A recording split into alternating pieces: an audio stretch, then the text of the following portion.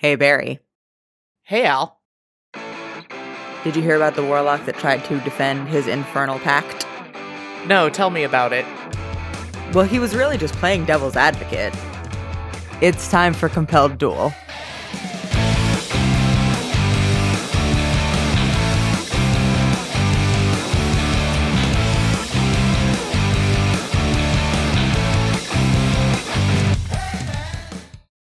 Hello, everybody, and welcome back to Compelled Duel. I'm Al.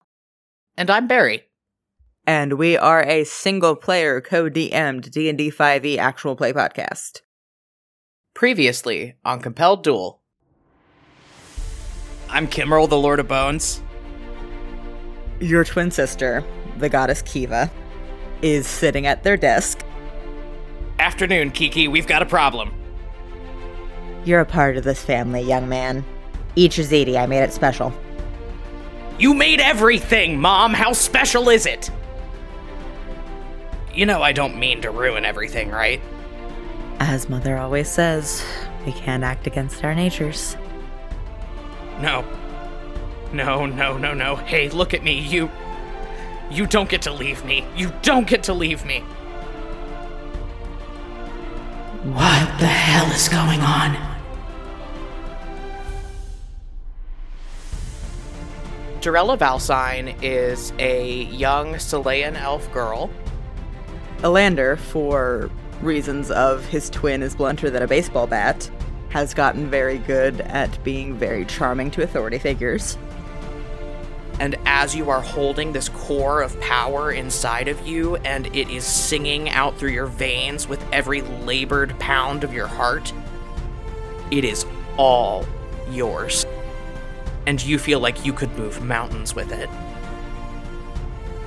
Elander lets go of his sister's hand. We had a deal. And I had a choice. You said yourself that I had a choice. I'm making it. Say I make it my job to stop you from doing this. What happens then? Then I suppose it would be a question of which of us stops the other first, wouldn't it? You still have a choice.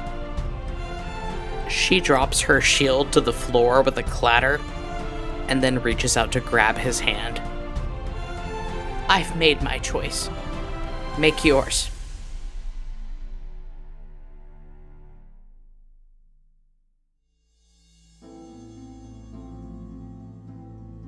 So, Fee, after you experience the fullness of everything we just talked about in the last 2 episodes, the origins and fates of Kimmerl and Kiva, and the history of your family going back over 10,000 years, your vision whites out.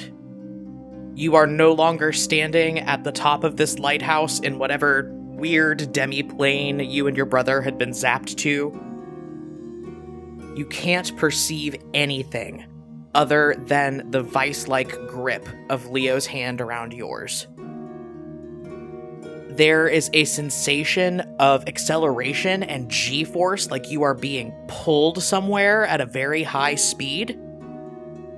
A loud popping noise, and then you fall hard on your back, Leo landing not far behind you, onto a pile of old pizza boxes and crumpled up newspaper and smelly old food. You're looking up at the inside of the caldera of this volcano that the city of Valdur sits in. And you hear the sounds of traffic in the street, people talking, walking around. As you sort of reorient yourself, you realize that you have appeared out of thin air and fallen into a dumpster behind a pizzeria. Yeah, alright. This is a new low for Fee. Beside you, Leo is laying flat on his back on top of all this trash, dazed and staring up at the ceiling. Huh. How about that? There are dragons on the moon. This raises some deeply troubling questions about the mole people. You know, this whole time I've been asking myself, what's up with Mia? What's their deal? Are they an international super spy? Are they a covert government agent? No. They're from the moon. This is fucked. This is fucked. And Fee's gonna leverage herself up to cling to the side of the dumpster out of the trash. And not for nothing, Fee, as you sit up, you feel this surge of magical power crackling under your skin, and in this ordeal, you have picked up another sorcerer level. Sweet, I have rotting cheese in my clothes. There's a half-eaten piece of pizza stuck in your hair. It's not pleasant. Leo beside you also starts climbing out. He's got, like, a smear of old ranch dressing down one cheek. Okay. Well, we obviously can't go back to Aunt Nora's house. That'll be the first place the authorities look for us. Okay, so what do you suggest we do? Because from where I'm standing, the sum total of what we have is... And she grabs her cloak and kind of flutters it a little bit. A magic cape that has no more magic in it for the day. And what? Charming good looks? Leo shakes a half-eaten pickle spear out of his pants leg and starts pacing.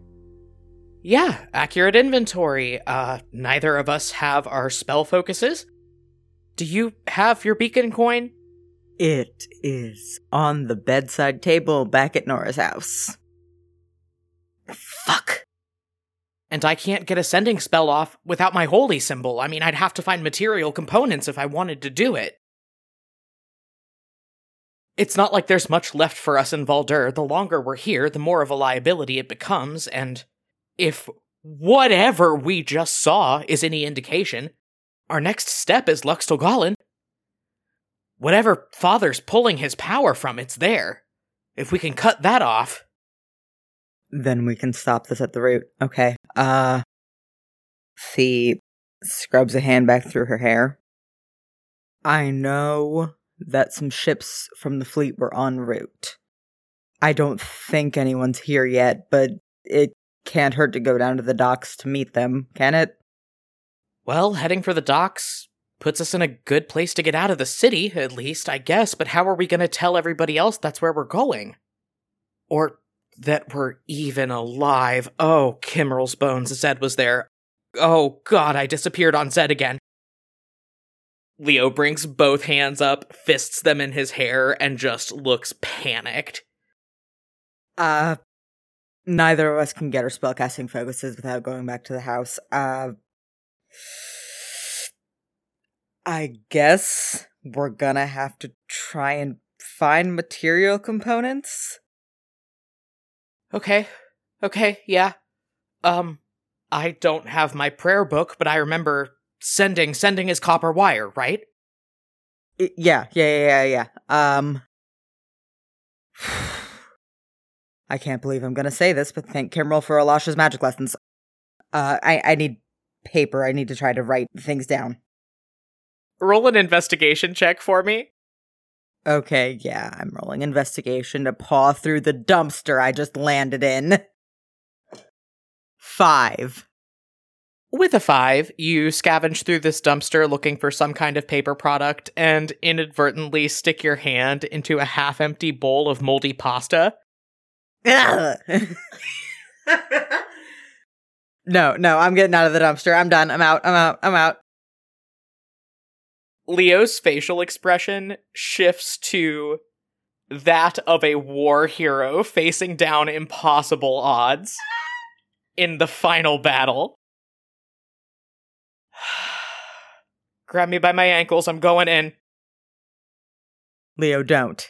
It's not worth it. Self-sacrifice is my whole thing, okay? Just let me take one for the team. Grab my ankles, I'm going in! I'm not gonna do that. Cool, if I get lost forever in there, it's on you then. And Leo dives into the dumpster. I'm gonna roll investigation for him. 15. While he's doing that, I'm gonna try and see if I can find anything useful in the parts of this alley that are not full of decaying pizza. Okay, if you are trying to source material components for spells, that's going to be an Arcana check. 13. Okay. With a 13, you find a half-empty water bottle, which you know you can use the water in it to cast a tidal wave spell, and a small lump of coal, which you know would be 1/2 of the material components for a darkness spell. And also you find this kind of rusty pocket knife with a cracked casing. It's a weapon. It's better than nothing. I am going to establish now, there are spells that you can cast with no material components. You and Leo both have several of these on your spell sheet. They just have verbal and somatic components. You can technically cast without a spellcasting focus, if you wanted to. But, because an arcane focus does so much specific narrowing of the magical power innate in your bodies, if you want to cast something that does not need a material component without your focus, it is going to be an Arcana check of 10 plus the level of the spell you are trying to cast.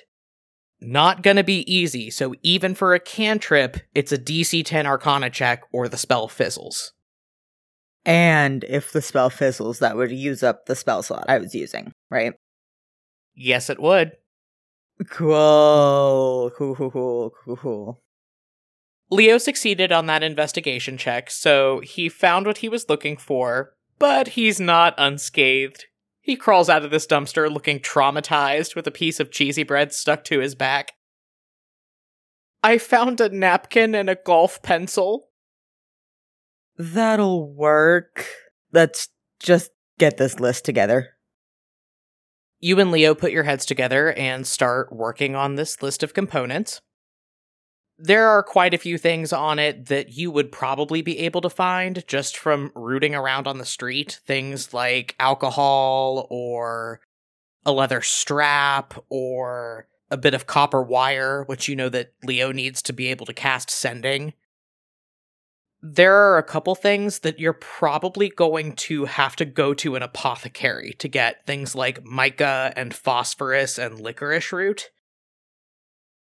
And then there is some hyper-specific stuff like bat fur and an amber rod and silver pins that you guys know you're gonna have to go to a wizard's tower or a magical supply shop to get. Oh, that's highly unfortunate. Leo stares down at this list and just runs a hand back through his hair, looking stressed. Okay. I need to go consult the spirits, or whatever the fuck it is I can do now, to maybe try to get a little help with finding all of this stuff. How about, while I do that, you go sniff around outside the alley and see if you can dig up some copper wire. We need to get a hold of everybody. Yeah. Do you want me to roll Arcana again? Yes, please. Okay. 17. Okay, you find a few things out here on the street at the mouth of this alley. You take this list written on the napkin and start looking around. You find things that are all stuff that Leo had written down, so you find an empty bottle with just a little bit of liquor left sloshing at the bottom. You find a short piece of a leather strap, like from a bag or something. And lodged in a crack in the sidewalk, you see an earring that has apparently fallen out of someone's ear. It is this little piece of jewelry with a black obsidian stone that has been artfully wrapped in copper wire. You don't know how well you eyeball it with only a 17, but it looks like if you unraveled the wire around this earring, you would have enough material component for a few sending spells. I think you're standing there fiddling with the clasp on this earring when you hear a soft pop And then a voice directly next to your ear saying, "Don't scream, don't react, just keep doing what you're doing." Do I recognize the voice? Oh, undoubtedly. It's Elisha. You look around and you can't see her. There's nobody standing next to you where this voice just came from. But I'm, like, out in public, right?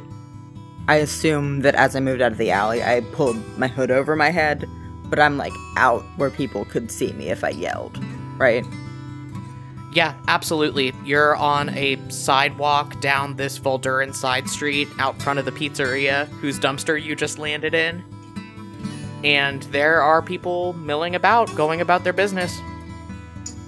Okay, then Fee doesn't scream.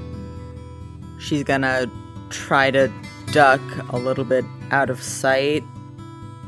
She's not going back to the alley with Leo, but I'm gonna try to roll a stealth check. Okay, go ahead and do that for me. 12. You get a couple weird looks from passerby, but nobody calls you out, nobody tries to make a citizen's arrest or anything. You kind of get the feeling that you need to vacate this area pretty soon, though, because you notice a couple people notice you. And Elisha's voice, still very near your ear, says, "Okay, things have gone off the rails. Do you have a way out?"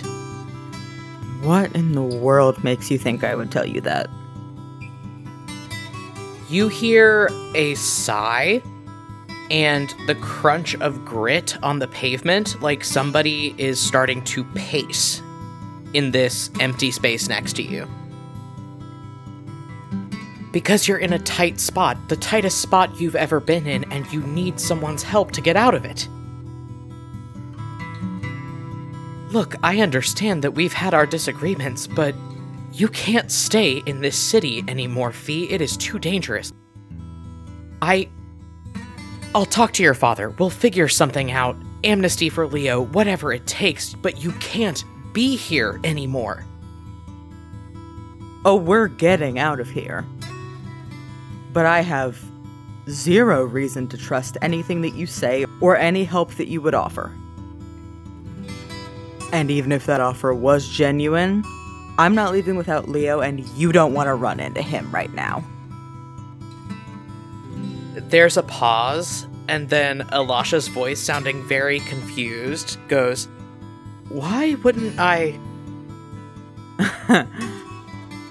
Elisha, do the words, "You remember what happened when Adana found us out" sound familiar? You hear a sharp intake of breath, and then a long moment of silence. Yeah. And you know what? I wouldn't stop him. Next to you, you hear Elisha suck in a breath through her teeth.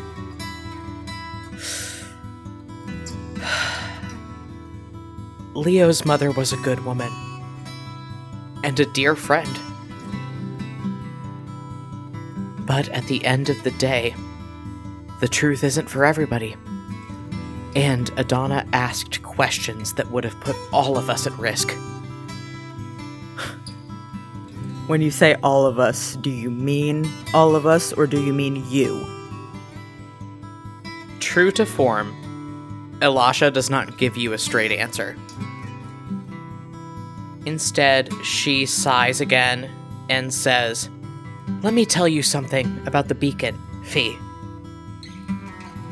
There is nothing it likes more than a power vacuum. When you and your brother disappeared from that courtroom, you became the two most valuable political bargaining chips in the known world. They are coming, and this city is about to get a lot more dangerous. You need to not be here when the people that come looking for you arrive.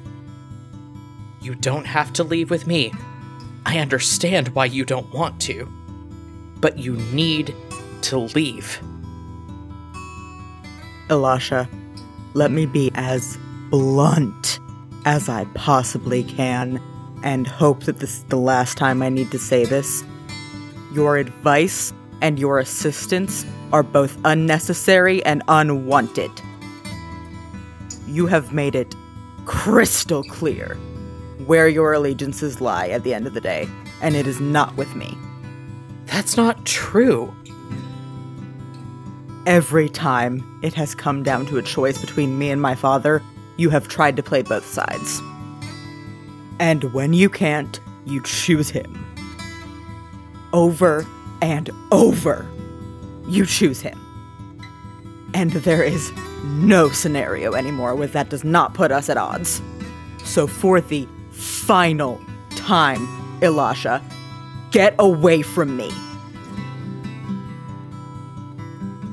You feel the warmth of a palm pressing up against your cheek. And Elisha's voice, very strained, says, I don't have a choice anymore. But if I did, I would choose you. She has to drop her concentration on this invisibility spell to cast a teleport to get out of here. So for just the briefest second, the space in front of you flickers, and you can see her. She looks wrecked. Her eyes are glassy, brimming over with tears. You see that she has a few more gray hairs than the last time you saw her. She gives you this wavering, watery smile and pulls her hand away from your face. Please get out of here. I love you.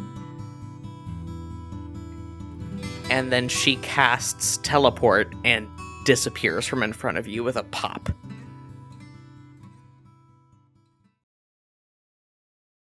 As Fee goes looking for copper wire, Leo, what are you doing?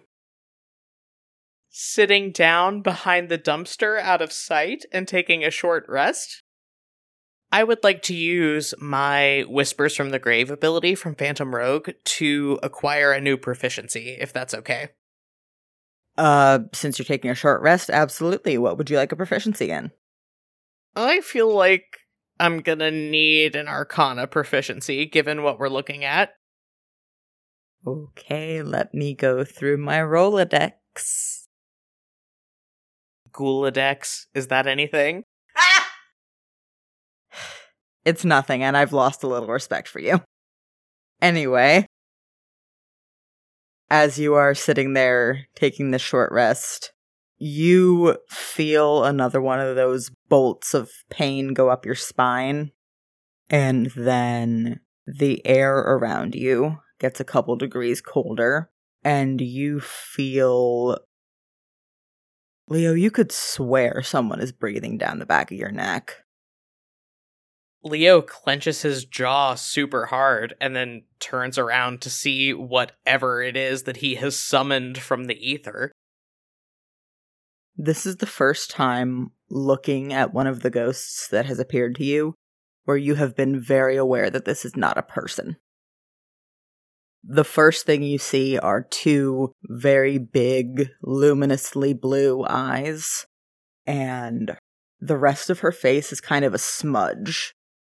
You get the impressions of certain features: high aristocratic cheekbones, a very firm set mouth, and around her is floating a mane of mostly gray, brittle hair, and a long nightgown, and the edges of not only her skirt, but herself look worn away and fraying and moth-eaten. She is almost impossibly tall, but her back is bent and crooked with what you can tell is advanced age. And the way she is looking at you makes it clear that if you could actually see her face, she would be sneering. Hey, Grandma. You never met your grandmother, but the portraits you've seen and the descriptions that you've had of her, yeah, this is her. Her eyes narrow, and one hand stretches out to you, again, moth-eaten and brittle, with long, talon-like nails, like she is gonna grab you by the front of your robes. Leo looks down at this ghost's outstretched hand and raises an eyebrow. I mean, if you want to try it, go ahead. You know, Father said a lot about you. The most flattering thing being that you were a very accomplished sorceress. But the less flattering things that I've heard from him and Nora, well, let's just say that my old man's not exactly parent of the year, and the fact that he made a concerted effort to never let me be in your presence speaks volumes to your character. Ileana, much like the ghosts of your Uncle Valoran and Soren, cannot speak and cannot make noise, but there is almost a vibration in the air as her eyes narrow a little bit more. Oh, are you mad? You're gonna get a lot madder when you realize that the only thing tethering you to this mortal coil is the fact that you work for me now. My sister and I are going on a hunt for some spell components, and I'll be frank, I never paid that much attention when I was going to the Order of Iluna. You helped me out, and maybe then at least you can say that one person on this earth remembers you fondly.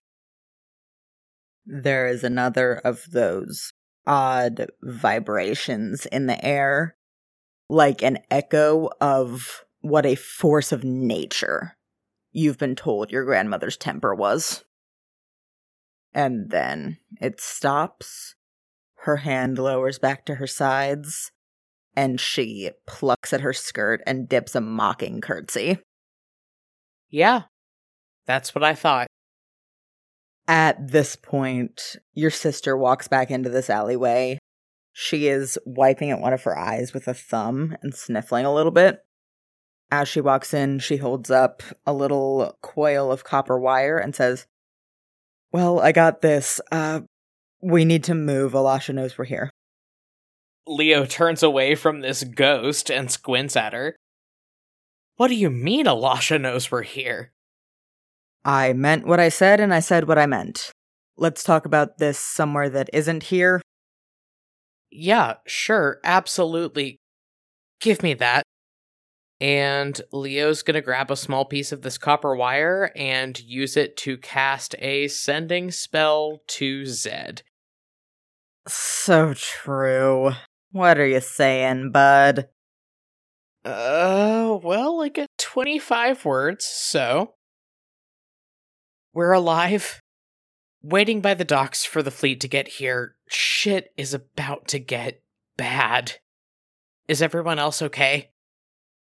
There is a long pause, and then Zed replies, "We're all fine. I thought you were dead. That's 3 times now. I'm gonna kick your ass. I love you. See you soon." Leo grits his teeth super hard and kind of just shakes his head before turning back over to Fee. Okay, so we need to hit up an apothecary to make sure that we are as well armed as we can be. Let's go do that, I guess. Okay. And Fee's gonna follow your lead, wiping at her other eye. Can I find the nearest apothecary? Roll me a survival check, bud. 9! You try to find the nearest apothecary, you get turned around, and you notice a lot of people looking at you, so I think you wander around for a couple blocks, and then Fee grabs your arm and says, "I think we're really risking being recognized right now." Yeah. we still need to hit up the local wizard's tower or some kind of magical supply shop. Let's move over that way and wait until it gets dark. I think that's a good idea. You two find another alley to hide out in. Roll me stealth with advantage because Fee's helping. Well, my high roll was a 7, but that's still a 22. This is a real low point for the Valsigns. Oh my god. Alright. You two manage to hide out in an alleyway until it gets dark. Night falls over the city of Voldur, and Fee, you and your brother are hunkered down in a dirty, damp alley not too far from the biggest wizard's tower in the city. Leo is acting really weird. He is routinely looking over his shoulder at something you can't see and hissing rebukes, sounding very annoyed. But after night fully falls, he creeps up to the end of this alley and hunkers down, watching all of the people leave the wizard's tower and lock it up behind them and go home. After this happens, he reaches back one hand without making eye contact with you and waves you forward. Fee steps forward and leans real close to Leo and just whispers, "So I'm gonna assume that we have some assistance and you're not just yelling at thin air. For the sake of my blood pressure." Yeah, no, it's actually worse. I'm not yelling at thin air. I'm yelling at our grandmother. She sucks. Oh. Yeah, that is worse. Welcome to my fucking life. I'm gonna go try to pick the lock. You two hang out here. Leo, don't leave me alone with her. Too late, he's gone. Fee, roll me... What even kind of check would this be? A religion check? Okay, I can't roll below a 17 on religion because of reliable talent. 17. You watch your brother leave this alley, sneak up the front steps to this wizard's tower, almost an imperceptible shadow with how stealthy he is. And you are left behind, standing on the dirty, damp cobblestones, with the undeniable feeling that someone is judging you just so hard. Fee picks a spot in this alleyway where she has decided her grandmother's ghost is and blows a raspberry at it.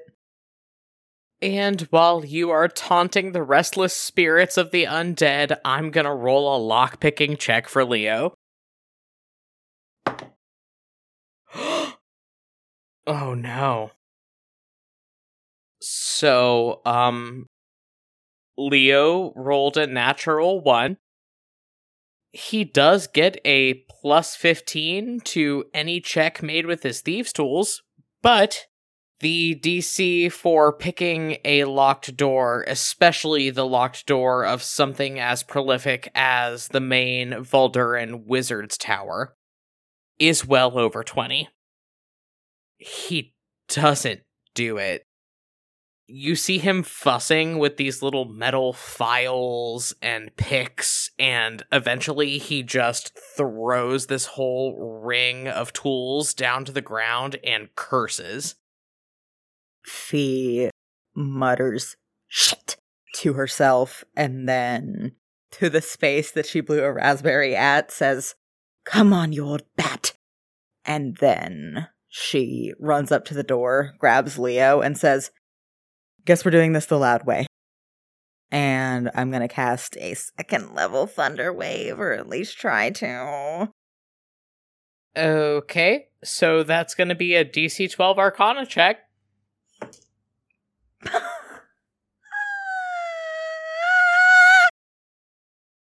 So the first roll was a 3. Cool, you have burned one of your 2nd level spell slots. Do you want to try again? Yes. Dirty 20, okay. Okay, the door is a door and cannot save, so go ahead and roll me 3d8 damage. I'm gonna use Empowered Spell to reroll 5 of these. That's a 20, that'll do it. There is a loud boom of thunder, and this door gets blasted off the hinges. Somebody heard that, though. You're gonna need to move quickly. Alright, let's go. You and your brother run into the darkened lobby of this wizard's tower. There's a big, empty front desk with a large map of the building behind it. You see several floors labeled in Dwarvish and Gnomish. Fee doesn't speak either of those. Welp, it's a good thing that Leo speaks Dwarvish. He frantically scans over this map and then grabs you by the wrist and tugs you off to the side. Okay, storeroom's on the 5th floor, let's go. Okay, do I see a staircase? You see an elevator. You only know what one of those looks like because of Adra having one in your aunt's house. I'm gonna try to call the elevator. You push the button and nothing happens save for a little metallic keypad next to the up and down buttons that lights up, as if you are meant to press some kind of sequence of runes into it. Fucker. Fee looks at this keypad. I think she can, count to 10 in Dwarvish. So if it's numbers, she knows that there are numbers, but she doesn't know what order and what numbers to put in. So she looks back at Leo and goes, "We have a small problem." Leo looks up from where he's been under the front desk, digging through the lost and found box, trying to find things, and kind of tilts his head to the side. Yeah, I don't think my thieves' tools are going to work on that.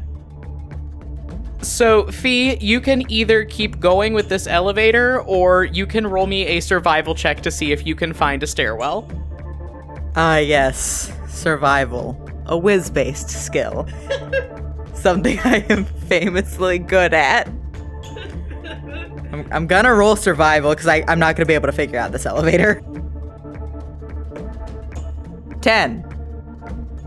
Well, you are in a building that has a map, so I would say a 10 is a success, but it takes you precious time to find this stairwell. Leo goes charging through this door behind you. He has stolen one of those big, pointy, conical wizard's hats from out of the Lost and Found. It's got stars on it. Why?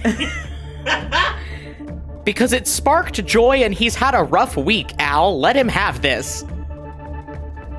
You sprint up several flights of stairs and skid through an unlocked, mercifully, door into this storage room. The walls are lined with cabinetry holding all kinds of magical bits and bobs. Leo looks down at the napkin that has your list on it, shoves it at you, and then takes off running for one side of the room. All right, let's split up. Grab what you can. We've got to move fast. Sure. Okay. You want me to roll an Arcana check to see what I can find? Absolutely, my friend. Okay. 18. Okay, as you're looking down at this list and digging through drawers and filing cabinets, with a roll that high, you manage to find 4 twigs from a tree that has been struck by lightning, which is a special component needed to cast Witch Bolt without a focus. You find 3 gleaming amber rods, which you can use for a couple different spells, and 3 silver pins, which you know you would need to cast Chain Lightning, which is your highest level spell. Across the room from you, you see Leo elbow deep in a box of animal pelts, just pulling them out and throwing them over his shoulder. Bat fur, bloodhound fur, miscellaneous unspecified fur. Kimmerl's bones, the last time I saw this much fur, I was 120 years old. It was Bear Night at the Dragon and the Dulcimer, and Soren and I were having the time of our fucking lives. So I'm gonna roll an Arcana check for Leo to see what he gets. 14. So with that, he is able to find 2 pelts of bat fur and 2 small scraps of bloodhound fur. He tucks them in his pocket and looks over at you. All right, anything else, or can we get the hell out of here? No, I think we're good. Let's go. You two run down these stairs, your stolen goods in tow. But the thing was, when you came in here, you made a lot of noise, and it took you a little while fussing with the elevator. So you and Leo reached the bottom of this stairwell just in time to get caught in the middle of the lobby by 2 Volduran city guards that have come to investigate the disturbance. Please roll initiative.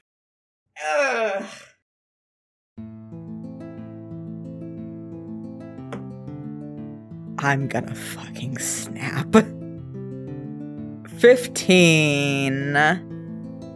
Okay, Leo rolled a dirty 20. And the guards rolled a 9 and an 11, respectively. So you will be getting around on them. Okay, so Leo's gonna try to hit this first guy with a 3rd level inflict wounds. He has to roll a DC 13 Arcana check to even be able to cast the spell, and then if he makes it, he's gonna have to roll to hit. Motherfucker. So I rolled a 4, which even with my +8 that I now get from being temporarily proficient in Arcana checks is only a 12. Thanks, Grandma. Leo runs up on this guy, raises his hand in a very familiar motion to cast Inflict Wounds, and you see that silvery gray necrotic energy that you know his magic looks like start to glow around his palm, and then stutters and flashes like a breaking spark plug, and just fizzles into nothing. Leo looks at his hand, looks at the guard, looks back at his hand, looks back at the guard, and quietly goes, "Well, shit." And Fee, you're up. Okay, so since I have a material component to focus with, I don't need to roll the Arcana check to cast a 3rd level Witch Bolt, correct? Yeah, that's correct. We have precedence for that by the fact that Leo was able to cast that sending without rolling an Arcana check, so yep, roll to hit. You do not have +11 to hit anymore, however, because you don't have your +1 focus. I know. It's still +10. It's fine. I'm sure it's fine. 23. Yep, that'll do it. Roll damage. 18. I want to save my sorcery points, and with a Witch Bolt, I can just keep up concentration and do damage with it again, so I'll just take the 18. Fee focuses through this twig, and I think she's holding that rusty pocket knife she picked up in the alley in her other hand, and she casts this Witch Bolt. All right, and now it's the guards. The guard that you just witch bolted reels back with a scream, gets a better look at the two of you, and then turns to his buddy and goes, "Ah, holy shit, it's them! Get him, Octavius!" And then he's gonna try to get at you with his spear. Let me roll to hit.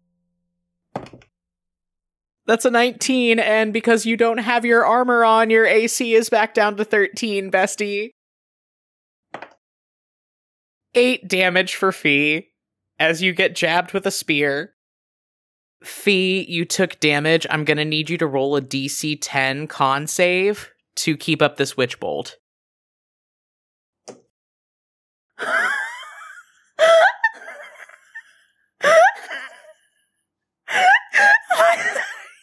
Are you okay?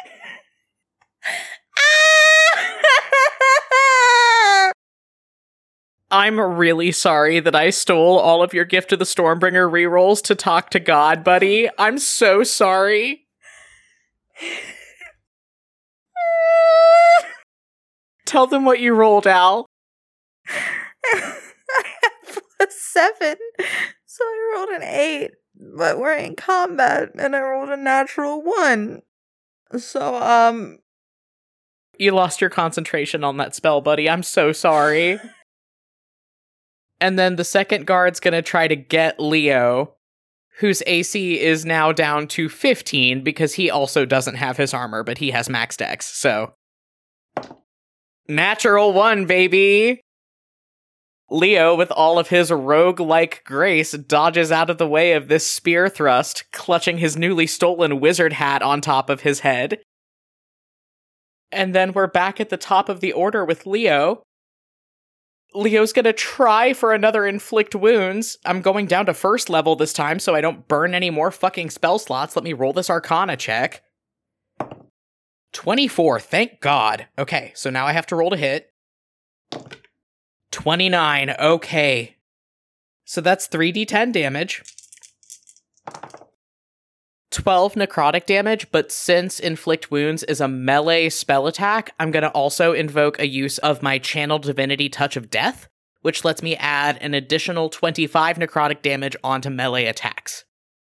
So that's a total of 37 necrotic damage. Leo just Vulcan mind pinches this guy with an Inflict Wounds, and he goes down. And then he's gonna use his cunning action to hide as a bonus action. He's gonna duck behind the front desk in the lobby to hopefully get advantage on the next time he's able to attack. Okay. It's Fee's turn, so she uses a free action to yell, "Are you kidding?" And then I'm going to cast a spell at the other guard. Okay. I'm not gonna waste a spell slot. I'm gonna cast Lightning Lure. So I have to roll an Arcana check. And if I don't roll a 10, I'm going to snap in real life. I'm going to flip the desk that we are recording at. Barry, look at me in my eyes. Why are you threatening me instead of your D20, man? I'm not in control of that. It's fine. I just have to roll an 8. It's fine. Natural 19. Okay. And then I need this guard to make me a strength saving throw. He only gets a +1. It's fine.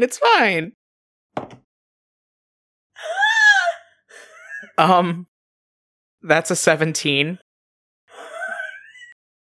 And Fee, because you don't have your +1 symbol. No, hang on. And since you don't have your +1 symbol, Al, your spell save DC is 17.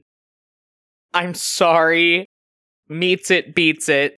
And since it's a cantrip, he takes no damage. I've never been this angry in my life.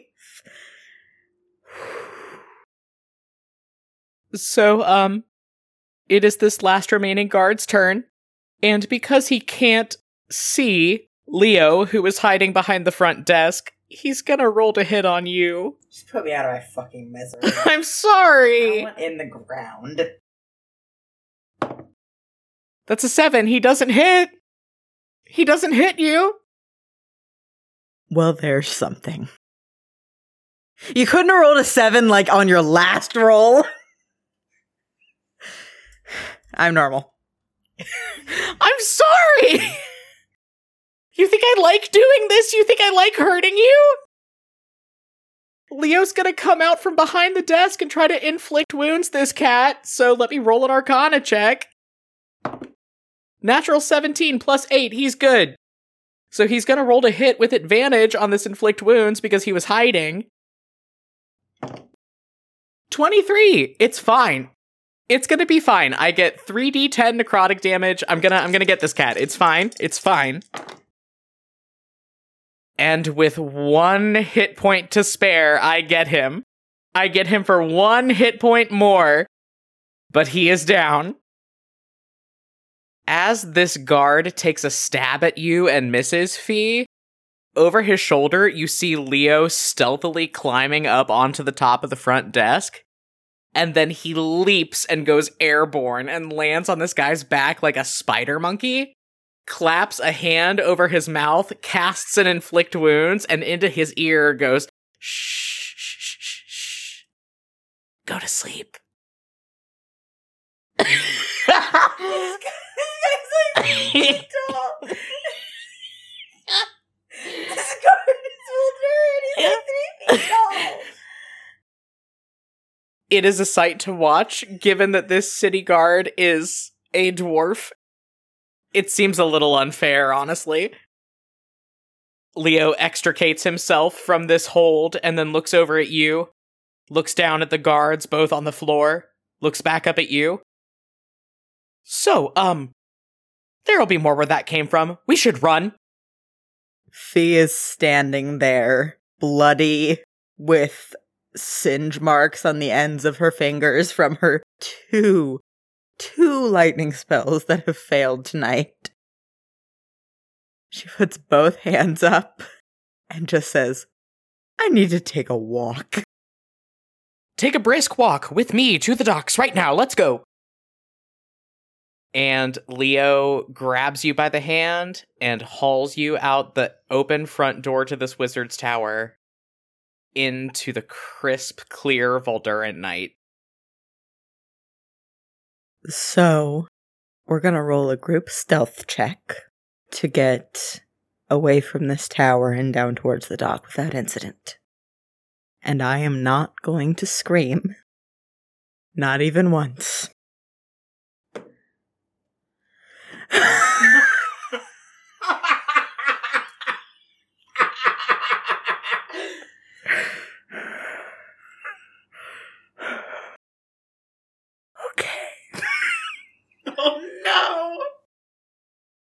Well, Fee rolled a 4, so let's see what Leo gets. Leo got a 29, actually. Good. Okay. That's over a 15, so that'll do it. Cool. So, you two walk through the streets, down to the docks. Leo, I need you to, roll me a perception check, really quick. 16? Yeah, a 16 will do it. Okay. You're about a block away from the docks, and you spot an apothecary shop. Leo stops, looks over at Fee, and raises an eyebrow. Well, we've already got a couple more murder charges and a breaking and entering on top of everything else that they want us for. Do we need anything else for material components? Fee looks down again at her bloody dress and her singed fingertips and says, I could use some licorice root and mica, if we can. I'm gonna roll to case this joint and see what it would take to break in. Roll for rapscallionry, I suppose. Yeah, let's call that a history check. 17. The docks are pretty active at night, and you're very close to them, and on a main street, so you think breaking in through the front is maybe not a wise call. But the interesting thing is that, like a lot of the buildings in Fuldur, the roof of this apothecary is flat. You said we're pretty close to the docks, right? Yes, about a block away. Can I roll to find some rope? Yeah, let's call this a investigation check. A 10? Yeah, a 10 will do it. You find a coil of rope. After I find the rope, I would like to make an acrobatics check to climb the outside of this closed apothecary from whatever dark alley I can find my way into. Sure, do that. 22. And I'll pull Fee up after me to give her advantage on whatever kind of check she needs to do. I'm gonna roll acrobatics with advantage. That's a 17. That'll do it. You and Fee scramble your way up to the roof of this apothecary. What are you doing, bud? Looking around for any kind of roof access, a trapdoor, a skylight, anything I could maybe get into with my thieves' tools. I'm gonna roll a luck check really quick. Yeah, okay. There is a little skylight that has a hinge that you think you could unlock and pop open. Roll a thieves' tools check, please. Dirty 20. I only rolled a 5, but it's still a dirty 20. That will do.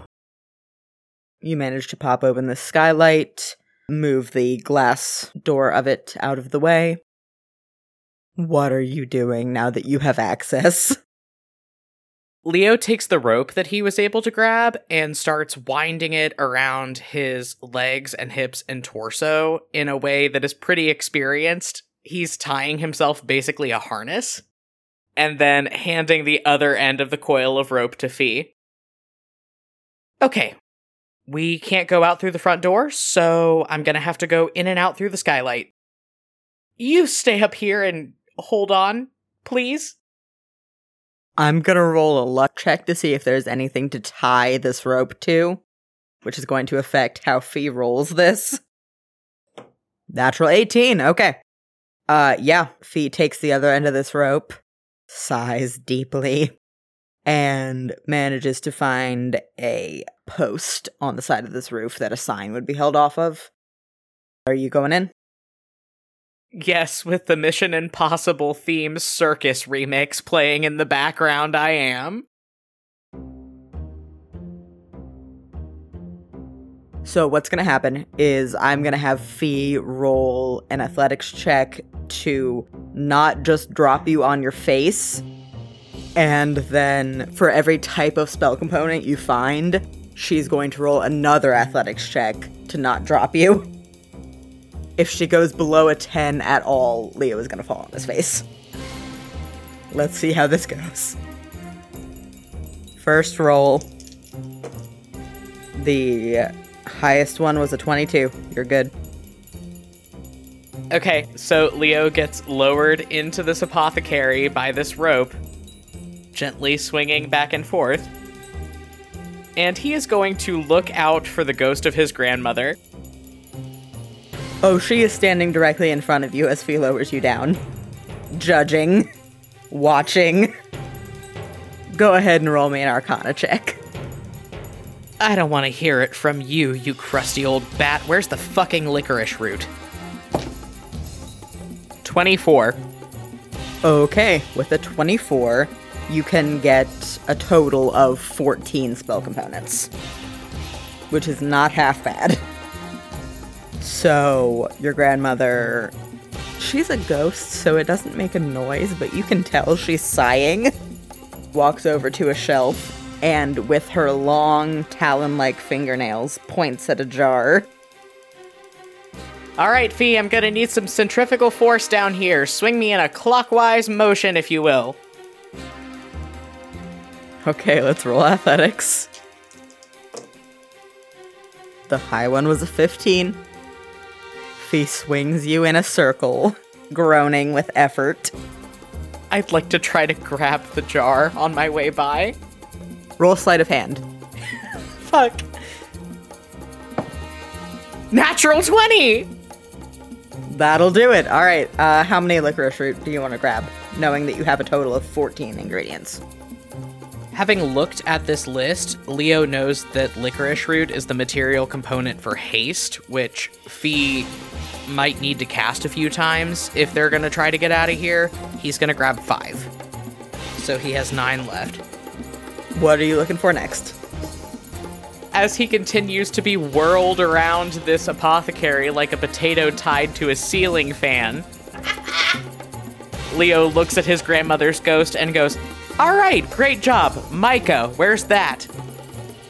With an irritable toss of her hair, the ghost of your grandmother, Ileana, skulks across the room to another display case and points at a little box of rocks.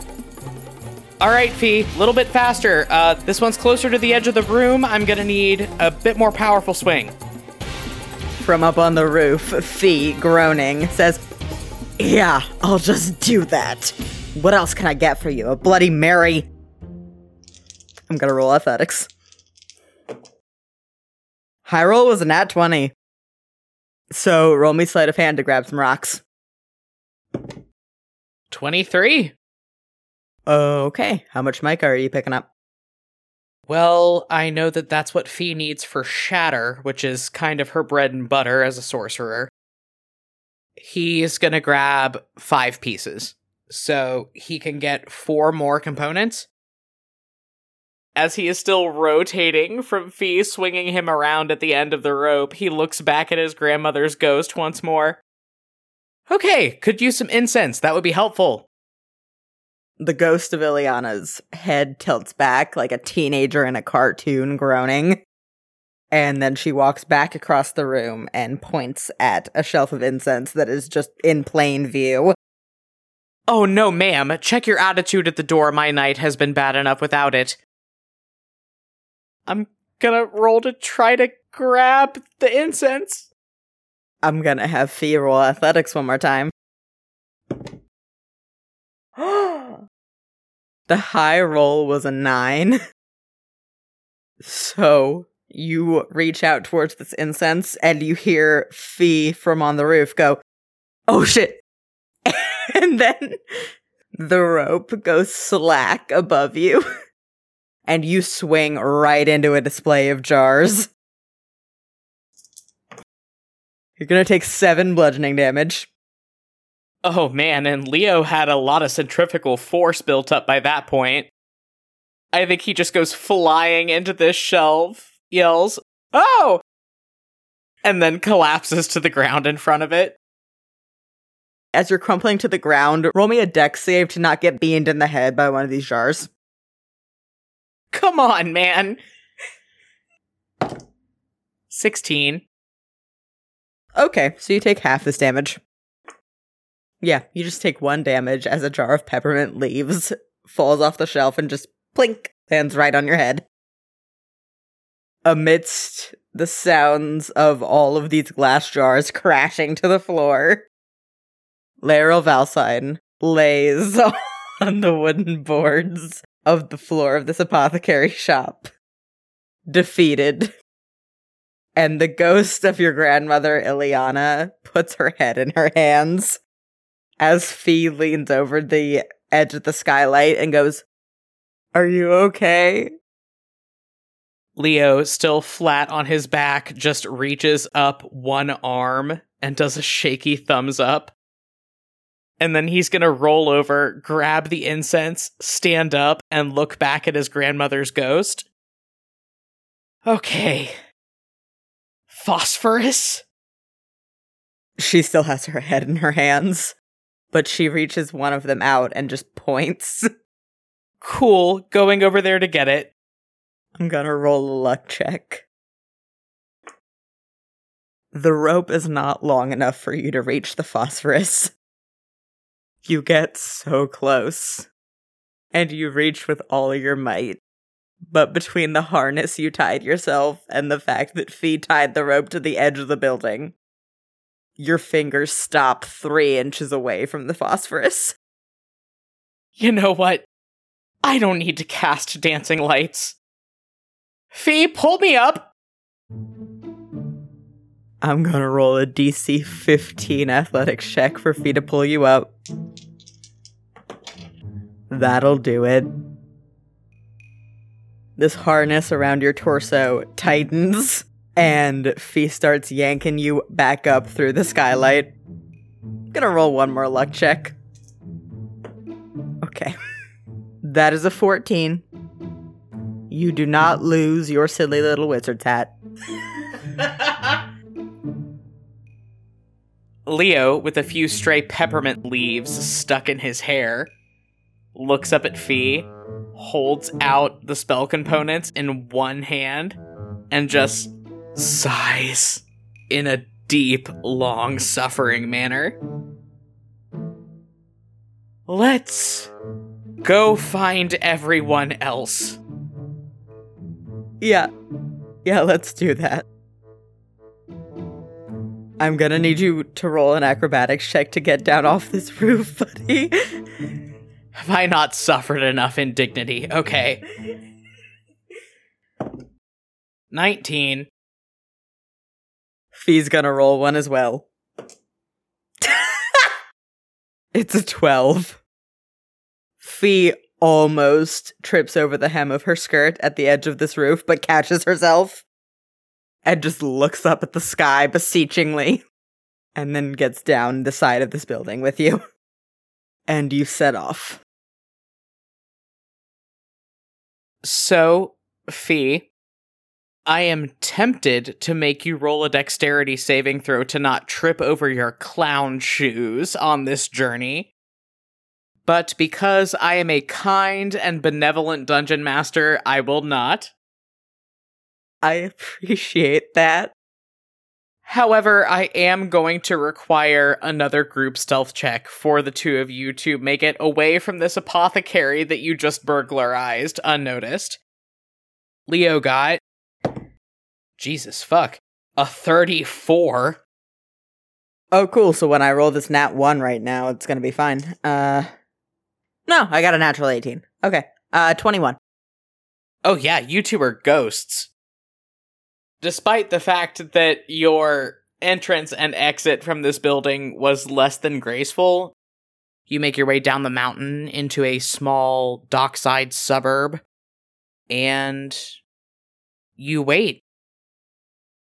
Leo pulls the two of you into a dark side street at the earliest convenience, and sort of crouches down, starts spreading out all of the material components that you've gathered so you could take an inventory. The two of you have access to enough foolproof magic to defend yourselves if it came down to it, but that doesn't seem to be what Leo is ultimately concerned about. He pulls out one of these pieces of copper wire that you were able to scavenge and throws off another sending spell. You see him sort of hunched over this piece of wire as it glows and then disappears from between his fingers. Okay, just got in touch with Zed. They are waiting for us at a pub called the Laughing Lamia. I have no idea where that is. We'll just look around until we find it, I guess. And try to keep our heads down until we do. Oh, fuck, I hope they manage to get both of our spellcasting focuses out of the house. Cross that bridge when we get to it. Come on. You and Leo start bundling up all of these material components that you have managed to get. He's taking a lot of the herbs, a lot of the pieces of fur. You're taking a lot of the more high arcane things, like the silver pins and the rods. You also have the half-empty water bottle and the leather strap and the knife that you found in the alley when you first got dropped in the dumpster. And as you are going to bundle up all of these supplies... Well, Fee, I'm going to ask you to roll me a wisdom saving throw, but you've got to roll a nat 20. Sorry, what? Roll a wisdom saving throw, and if you don't roll a nat 20, it's gonna go bad. Okay. No, that was a 16 on the die. So, a 15. Fee, you remember what it feels like to have a dominate person spell cast on you. There is a sickening, painful pressure at the base of your neck, and a voice in your head, familiar but almost forgotten, that says, "Pick up the knife." Fee picks up the rusty pocket knife she found in that alleyway. You are fighting against this for all that you're worth, but once again, you're back here. Your body is moving of its own accord. You can't control your reactions to this voice in your head, which you hear say, "Stand up, hold the blade to your throat, and don't move." Fee stands up, holds the blade to her throat, and does not move. If she can talk, she says, Leo? Leo looks up from where he has been counting out these pieces of copper wire And his eyes go wide as he sees what you're doing. Hey, what the hell? It's not... I don't know what's going on.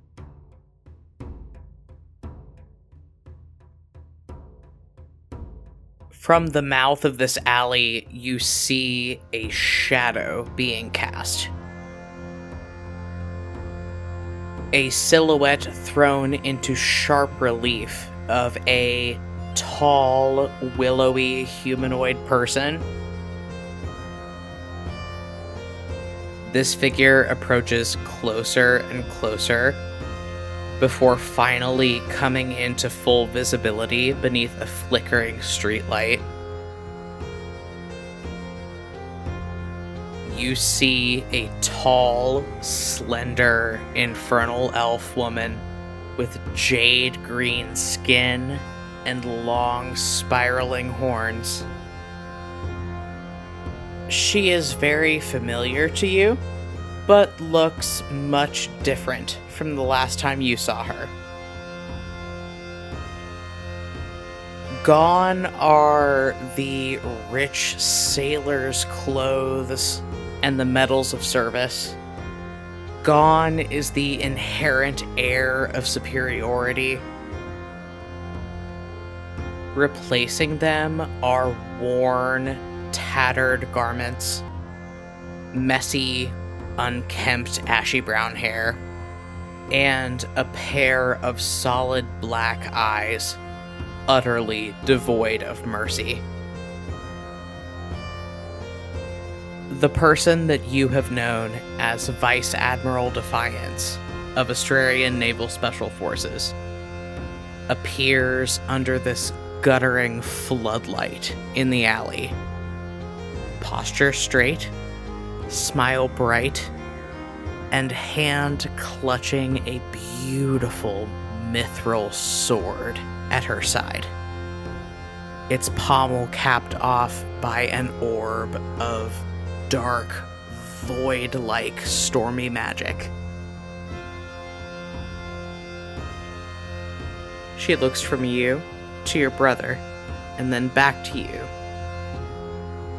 Her smile widens, and she says, "Would you look at that? It's a small world."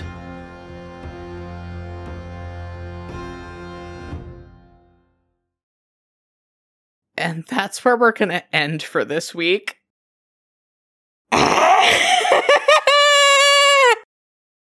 Okay, cool. Anyway, to cap off the worst game of Dungeons & Dragons either one of us has ever played, Defiance is back! Isn't that just typical? And we'll figure out where this goes next time On Compelled Duel.